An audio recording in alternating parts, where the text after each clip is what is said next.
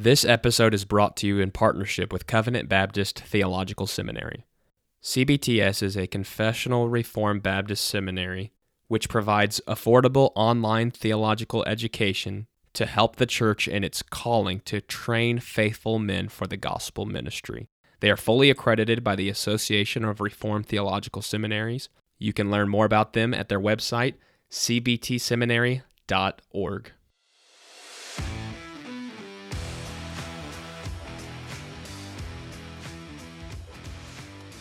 The Covenant Podcast exists to equip listeners with theological content from a 1689 Baptist perspective.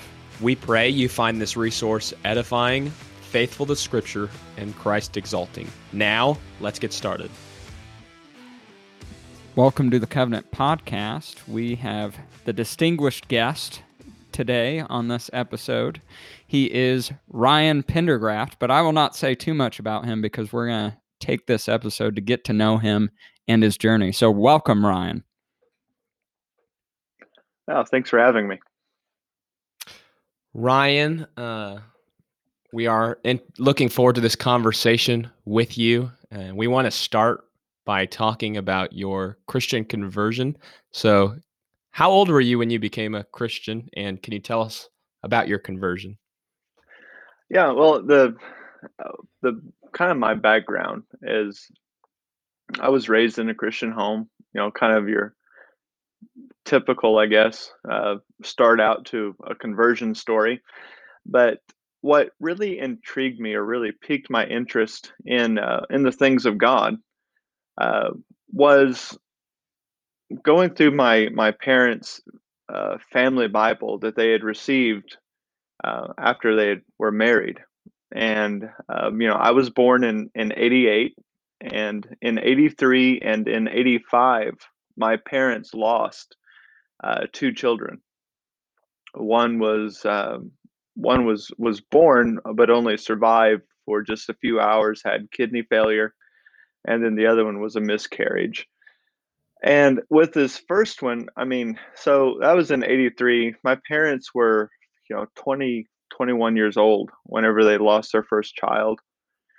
And so what they would do to for one another to try to comfort each other um, was that they would write letters from heaven, so to speak. And so my brother's name was Joshua, and so Joshua would write, "Dear Mom, don't worry about me. Heaven is great," and just all these, phrases and words of encouragement to get them through this time of pain and bereavement. And so I was reading those letters, and initially my interest in God and in heaven was because I knew I had a brother there uh, that I really wanted to see. And um, I didn't really know much about God, but I knew about a place called heaven, and I knew that I wanted to be there. And so I remember very distinctly, it was July 31st, 1995. I was 6 years old, about to turn 7. And I come into my mom's room, and I'm in tears, and I want to go to heaven. I want to go see my brothers, and I wanted to know what to do to get there. And so my mom began to share the gospel with me. She told me that, um, in the best that she could to a 6-year-old, she said, if going to see your brothers is the only reason why you want to go to heaven, that's not a good enough reason. And then, so she began to explain to me the death, burial, and resurrection of Christ, and that I needed to be saved. And I remember hearing this, and I laugh about it now, especially now that I have children. But I asked her, I said, "So if I'm good, I can go to heaven whenever I die?" And she kind of in my mother's own unique way said, "Ryan, you'll never be good." And she knew firsthand of my orneriness, my disobedience, and so she said, that ship has already sailed. Uh, and so she told me of my need for grace, and so I come to faith at 6 years old on July 31st. I remember that as soon as I did, I got on the phone. I called my grandfather. I called my grandma. I mean, just about everyone that I could. And the story wasn't, I get to go to heaven now and see my brothers. This is what God has done for me. And for whatever reason, God in His providence had allowed me at a very young age to see that He did something for me that I didn't deserve, and at that very moment instilled within me a zeal and a passion to tell others about what He has done for me, and what He has done ultimately for those who believe in Christ. So that's pretty well my I've had. story of Oh, go ahead. conversion in a nutshell. Yeah, that's it. Thank you for that, Ryan. I've had the privilege of knowing Ryan now for a few years, and kind of to give some context for this episode and this next question that I'll be asking is, Ryan is a local pastor in the same town that I'm a local pastor in, and we met at a Fields of Faith event, or a Fellowship of Christian Athletes rally like event where I preached the first week that I had lived here, and Ryan and I struck up what he might call a friendship, or what I might call a friendship, depending on which one of you ask, which one of us you ask, I guess. I would say we're friends. Probably But Ryan depends on the is a day too. pastor, and that's his main vocation. So Ryan, oh, yes. Ryan, can you tell us a little bit about the background of your calling to ministry, and kind of how you got to where you're at? Hmm. Yeah, well, like I had explained, like what we've talked before, I don't think that there is this calling that men are waiting for. You know, you listen to seminarians, you listen to those who maybe have an interest in preaching, and they said, I just don't know if I'm called, as if they're waiting on some kind of mystical um, sign in order to confirm that yes, this is what they're supposed to be doing. I might have at one point said, you know, yeah, I feel called, whatever this feeling is, and feelings are subjective, but just beginning well with my conversion, I would say that the moment that I had come to faith in Christ, my first impulse was to get on the phone and tell somebody, and it went from that to going to different places and just going up to random strangers. I mean, I'm a kid going up to adults saying, "Do you know Jesus? And if you don't, this is how you can know Jesus." And so, very passionate about sharing the gospel. Um, I was very involved in my local church growing up. I was very involved in youth ministry. At 15 years old, I was given the opportunity to preach my first sermon, and unlike some who maybe only last 5 or 10 minutes, I think I took up almost the entire hour preaching. Uh, just it's just been one of those things that I've never really doubted. And so, as far as my call, uh, yeah, I believe that I was called into ministry at a very young age. I From the first sermon that I preached, I went on to the pulpit supply list for our local association, and I preached in almost every church in Berry County, Missouri, from where I'm from. I went from there. My senior year of high school, I joined a church not too far from where I grew up, and became a youth pastor. And so here I am, 18 years old, pastoring youth. I don't know how that's supposed to work out, but it did. I've also gone multiple times to Mexico with a group out of Holt Summit, Missouri, the Sports Crusaders, sharing the gospel. Um, I joined the Fellowship of Missouri Baptist Evangelists in what year was that? 2009, I believe. And so I was able to do revivals almost every week, and so preaching is just something that I've done individually since the time of my conversion, sharing the gospel with people, and then from a kind of a bivocational perspective since I was 15 years old.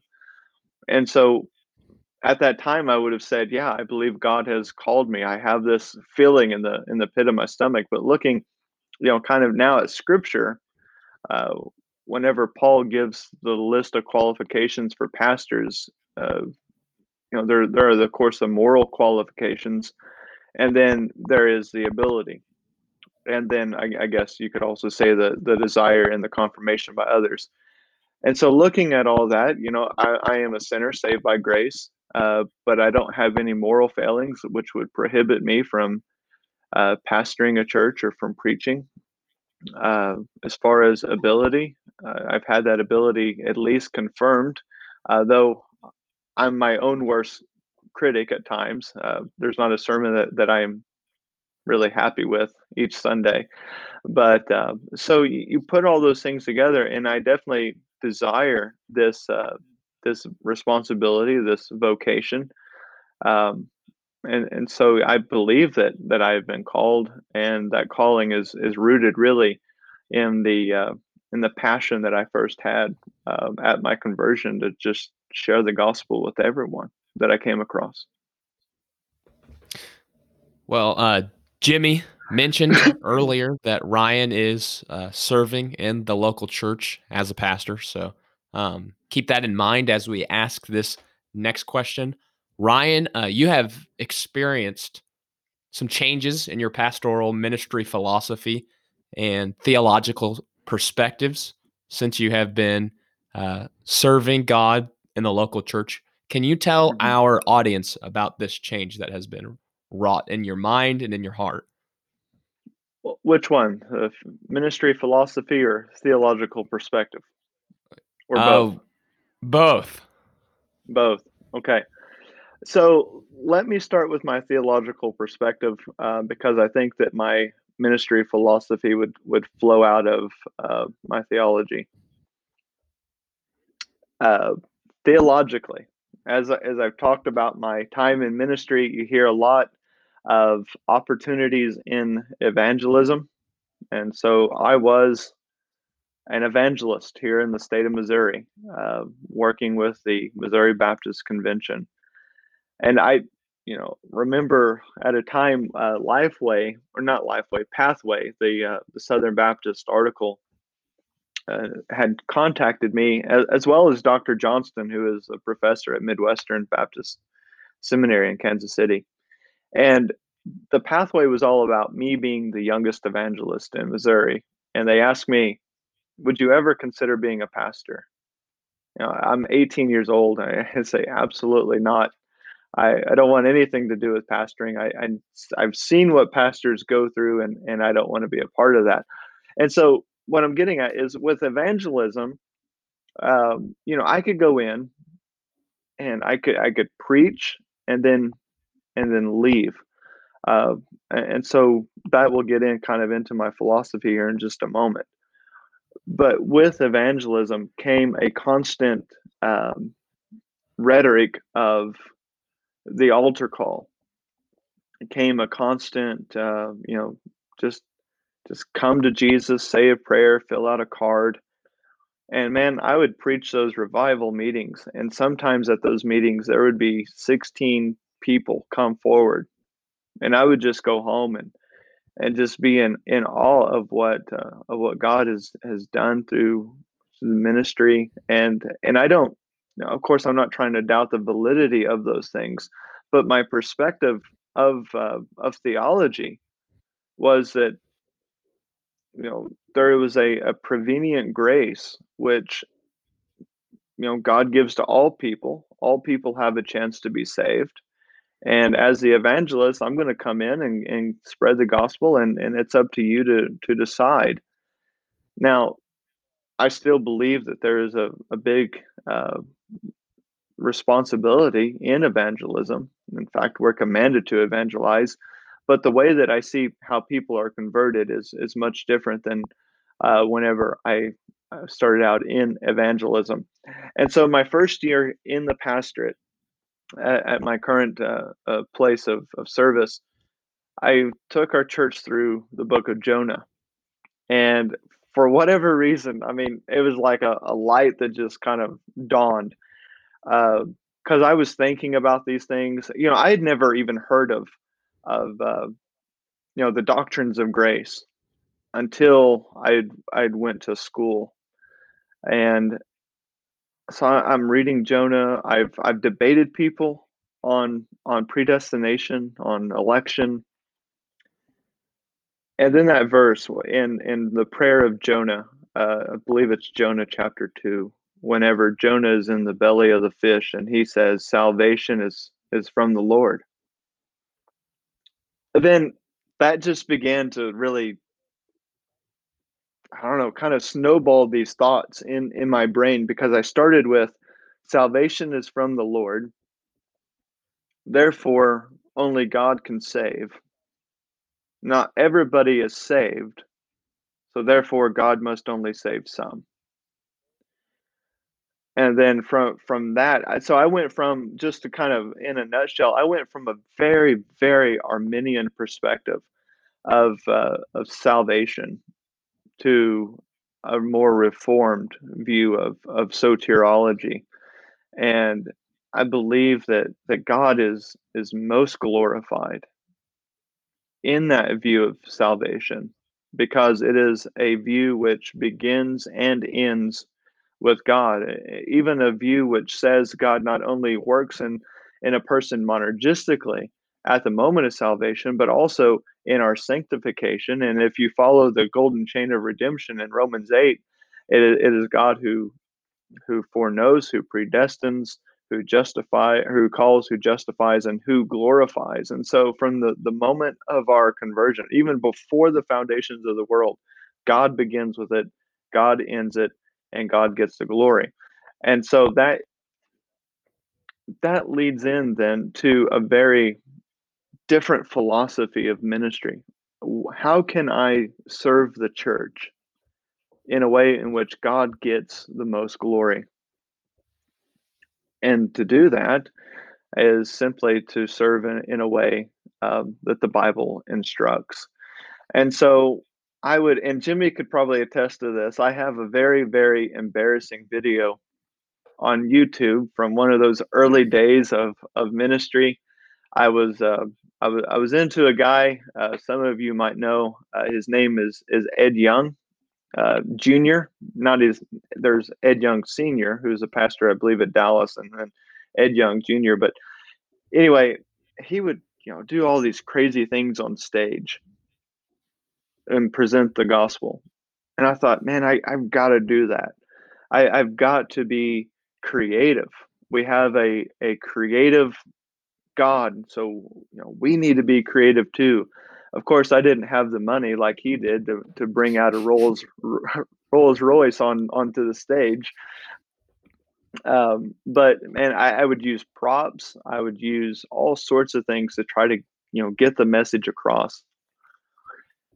And when I'd say that the moment, and before that, but really the moment that my perspective on how people are saved changed, I cut all of that stuff out completely, because God is sovereign over not only who can be saved, but God is also sovereign over the effects that His word have.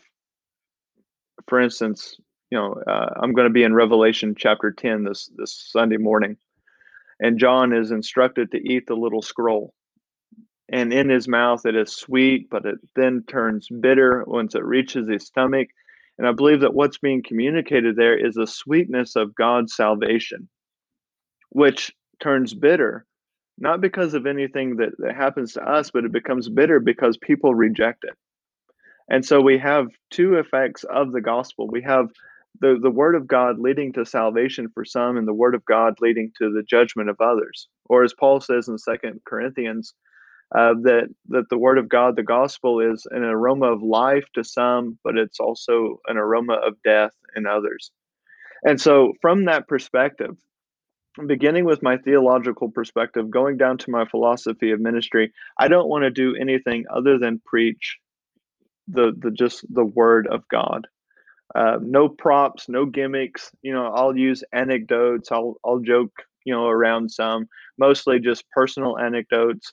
Uh, but just my whole philosophy of ministry is just the exposition of God's word, and so that's definitely been a change from the my early years in ministry.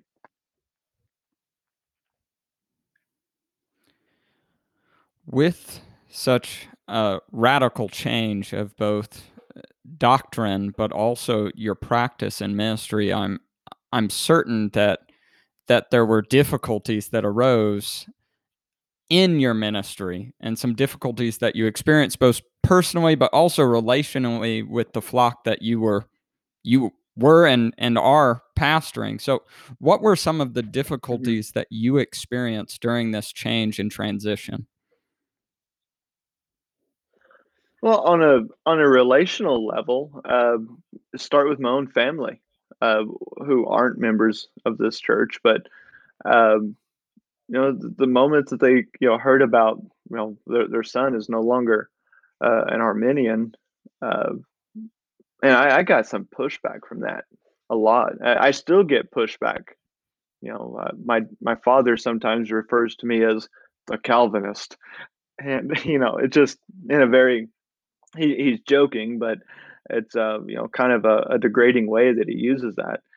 And so pushback from my family. I mean, whenever I first came to it, I was probably a little cage stagey, and so my wife she even pushed back against it, and then not so cage stagey, which I've never preached Calvinism from the pulpit in terms of I never say according to the doctrines of grace or according to Reformed theology or according to this. It's always according to what God says in Scripture. Now, whenever I preach on predestination and election and foreknowledge and limited atonement and things like that, of course, I have a more Reformed leaning whenever I go through those things. And preaching that from the pulpit, I've had some people, leave our church because of their not just that they don't just disagree with it, but they oppose it. They oppose it with disdain, and so that has been a struggle. Seeing people's not only just their opposition. It's one thing to disagree, but it's another thing to just get angry and leave. And unfortunately, that's been some of the experience that I've had uh, ministering here once my theological perspective has changed. And then on the other end of that, and going into my philosophy of ministry, if I'm committed to the exposition of the Word of God, I'm not bringing in a bunch of jokes and gimmicks, and I'm not trying to play on people's emotions like I once did in evangelism. Like I would tell a sob story and make you weep just so I could try to chorus a decision from you.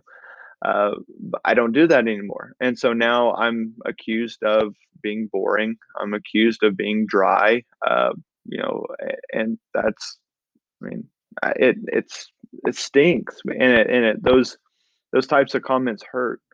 Watching people leave the church hurt. But this is what I'm committed to because, like I said, this is what I believe most glorifies God. Hmm. So, that said, what are some of the benefits that you have received in this change and this theological perspective of yours and in this pastoral ministry philosophy change that you have gone through?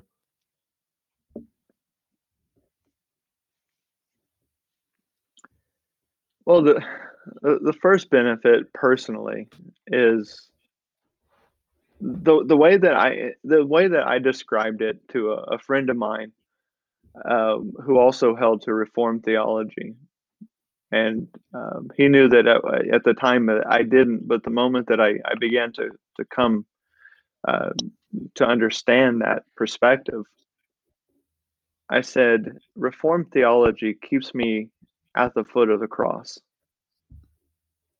And so a personal benefit for me is that whenever I study the scriptures through the lens of the sovereignty of God, through the lens of His covenant, uh, I behold His glory in the scriptures, and there's nothing sweeter than that realization of a sovereign God who has brought me into a relationship with Him through Christ. And so personally, I've benefited a great deal from it. Um, I would also say that, and I guess could also be on a personal level too, is the group that I've become a part of, if you want to say the Reformed group. Um, I've benefited greatly from it, whether they be Presbyterians or Baptist, those who just hold to the Word of God. That camaraderie, that relationship that I've developed with like with Jimmy, um, having those discussions with people in those circles that you can't have with just anyone off the street has been a big benefit. And so the just my personal relationship with God, my relationship with other brothers in Christ, and discussing Baptist doctrine, Baptist covenant theology, things like this. It's been edifying for me, and I then in turn I take it and I just kind of dump it out on the people that I preach to, and hopefully that they'll be edified through it as well. And so I've benefited probably a lot. I'd say that the majority of my growth as a Christian has come um, with a better understanding of God's sovereignty. Amen. Ryan, for as long as I've known you and nearly as long as I've been alive, you have been a seminarian and been in seminary. Yes. No, Ryan's not that much older than me, but still, he's been in seminary a long while. He's a student at Midwestern Baptist Theological Seminary, so it's not the Southern Baptist Theological Seminary, but it's still a good one that I respect But it's still greatly. better than Southern. So,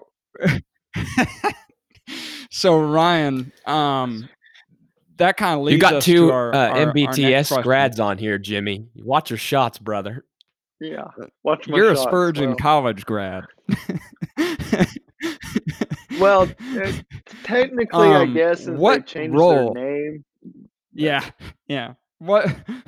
Moving on. Now that we've bantered a little bit, what role has theological training played in your transition, theologically and pastorally, and how has it been of help to you?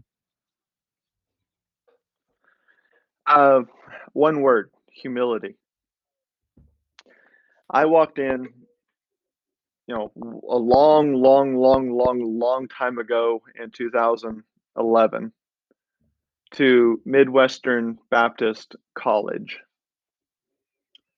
as someone who had been in bivocational ministry. I was 20, 22, 23 at the time. And here I am. I'm a young kid. I'm coming in, and these guys that are just coming out of college or excuse me, out of high school, just getting started in ministry. My attitude, and I say this shamefully, but my attitude going into Midwestern was, what can they teach me that I don't already know? I mean, that's just the pridefulness that I had in going to school. Is I've got the experience. I've been in ministry for 7 years. I mean, most of these guys haven't even preached before. Um, so yeah, I'll go get a degree and make it look good on my resume. But other than that, what benefit could I receive? And the first benefit, and probably the most prized benefit, is humility.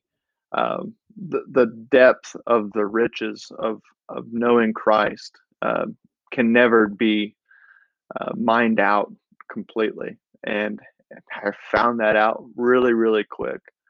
And so I've I've been humbled. And my theological training has helped me not only personally, but I think also in in the church, um, I don't think that there's really anything besides doing pastoral ministry that prepares you for pastoral ministry. Uh, you can spend a lot of hours in a class and fill your head with a bunch of knowledge, but on the practical level, it's getting to know people. But as I preach to people all the time, right thinking leads to right living. And so understanding things aright theologically, I think, leads to a better philosophy of ministry. It leads to how to relate to people on a personal level. Dealing with church discipline, dealing with people in sin, dealing with someone who's heartbroken, dealing with all various kinds of circumstances that we encounter in life. um, Ministry helped me with that by simply, for one, humbling me, telling me that I don't have all the answers, and by two, enabling me or teaching me how to study my Bible better. And so, understanding how to study Scripture, I've been able to preach on Sunday morning, like I said, in a way that I feel like best minds out the not only the meaning of the text but also its application. And it also helps me to be able to relate to people in a biblical way, or with a biblical understanding, and not just through subjectivity. Let's say it this way: I'm more objective whenever it comes to ministry, probably because of my schooling, rather than just being subjective. Well, Ryan, we have one more question to ask you, or I guess it's two. But before we do that, I do want to mention that Ryan is a regular contributor of Covenant Confessions. I have been benefited by his theological contributions uh, in former podcasts that he's been able to speak to. I've been able to listen to his sermons and be benefited, and read some articles. So, brother, I'm grateful for you, as you are a pastor in the local church, serving as a pastor theologian. Can you tell us about uh, your service in the local church, where you're at now, what books you've been preaching through lately, just anything else you really want to tell us about you? Yeah. Well, I'm serving, like Jimmy said, in the same town that he's in. I guess technically, I'm in Osceola and he's in Vista, but uh, you blink and the two of them kind of merge together. But so I've been in Osceola for over 5 years. My wife and I came in 2015, and at the time, we just had uh, one child. Now we have three, and so not only has my faith grown, but so has my family. And so this has just been a really neat season for us here at Osceola. There's been a lot of changes, with our family, with our faith. And so this has been a time in which God has just really, really stretched me. And I guess I'd be lying if I said that I enjoy every minute of it, because there's sometimes um, that are heartbreaking, like the moments that I'd mentioned earlier. But overall, this has been a pretty wonderful church to be at, and they've been patient with me as I've made these transitions in both theology and philosophy. Um, they've worked with me, and I'm surrounded by a number of people in this church that just surround me and lift me up and continue to encourage me. And so, for as long as God has us here, we've really enjoyed our time here at Osceola First Baptist, and so the books that we've been studying through. My first year that I was here, I took them through First Corinthians. That was my first commitment to expository preaching. I went through from First Corinthians to Second Corinthians, and I think I spent probably 2 to 3 years between the two books. And so I guess technically we've not been out of First and Second Corinthians for very long. Uh, just recently, we've taken a break from a series that I started back in October, entitled "What is the Church?" and looking to study Paul's pastoral letters to Timothy and to Titus, to kind of define where are we as a church, what do we need to be as a church, and how do we get from where we are to where we need to be. And so, been doing that, and then so the break has been a study in the book of Revelation. I Not only has my theological perspective changed soteriologically, but it has also changed eschatologically as well. I grew up dispensational to the core. Now I am an all millennialist. And so preaching through the book of Revelation has been uh, unique. It has been challenging, but I'm having fun. And I hope that those who are listening on Sunday morning are having uh, I know fun's not a good word, but I hope they're having fun. I hope that they're enjoying and are being encouraged and edified through that. And then on Sunday evenings, I'm walking through the Gospel of Mark with them, and that's also been uh, challenging, but also been really, it's been a wake up call, because Mark for me was just kind of a neglected gospel. It's short, it's kind of pithy. It's, let's go to John, because that's where the theology is. Uh, but Mark has been a really really big blessing in my life. So that's what we're doing. Amen.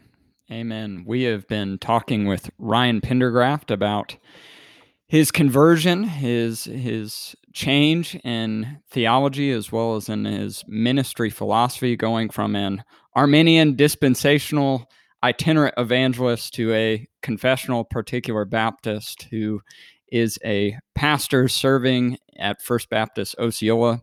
As Austin mentioned, he also has contributed a couple of articles at Covenant Confessions, the website that's in partnership with Covenant Podcast, but he is also the head editor there. So he edits all the articles. So if there are any typos, it is certainly Ryan's fault and no one else's. But no, Ryan is a good Ryan is a good friend of mine. And I'm sure you can tell that, but he is a faithful pastor theologian. And you can find his sermons on Facebook. I believe you can also find it on First Baptist Osceola's website. So if you want to check out and hear some good sermons on the book of Revelation, I encourage you to go check out that, as well as go check out some of his articles. But anyways, Ryan, thank you for coming on the podcast and talking with us. Well, it's been an honor, and thank you guys for having me. For additional content, check out our blog ministry at covenantconfessions.com. Also, keep up with our social media accounts on Facebook, Instagram, and Twitter. Next, head on over to iTunes and leave us a review. Lastly, thank you for listening to the Covenant Podcast. Grace and peace to you.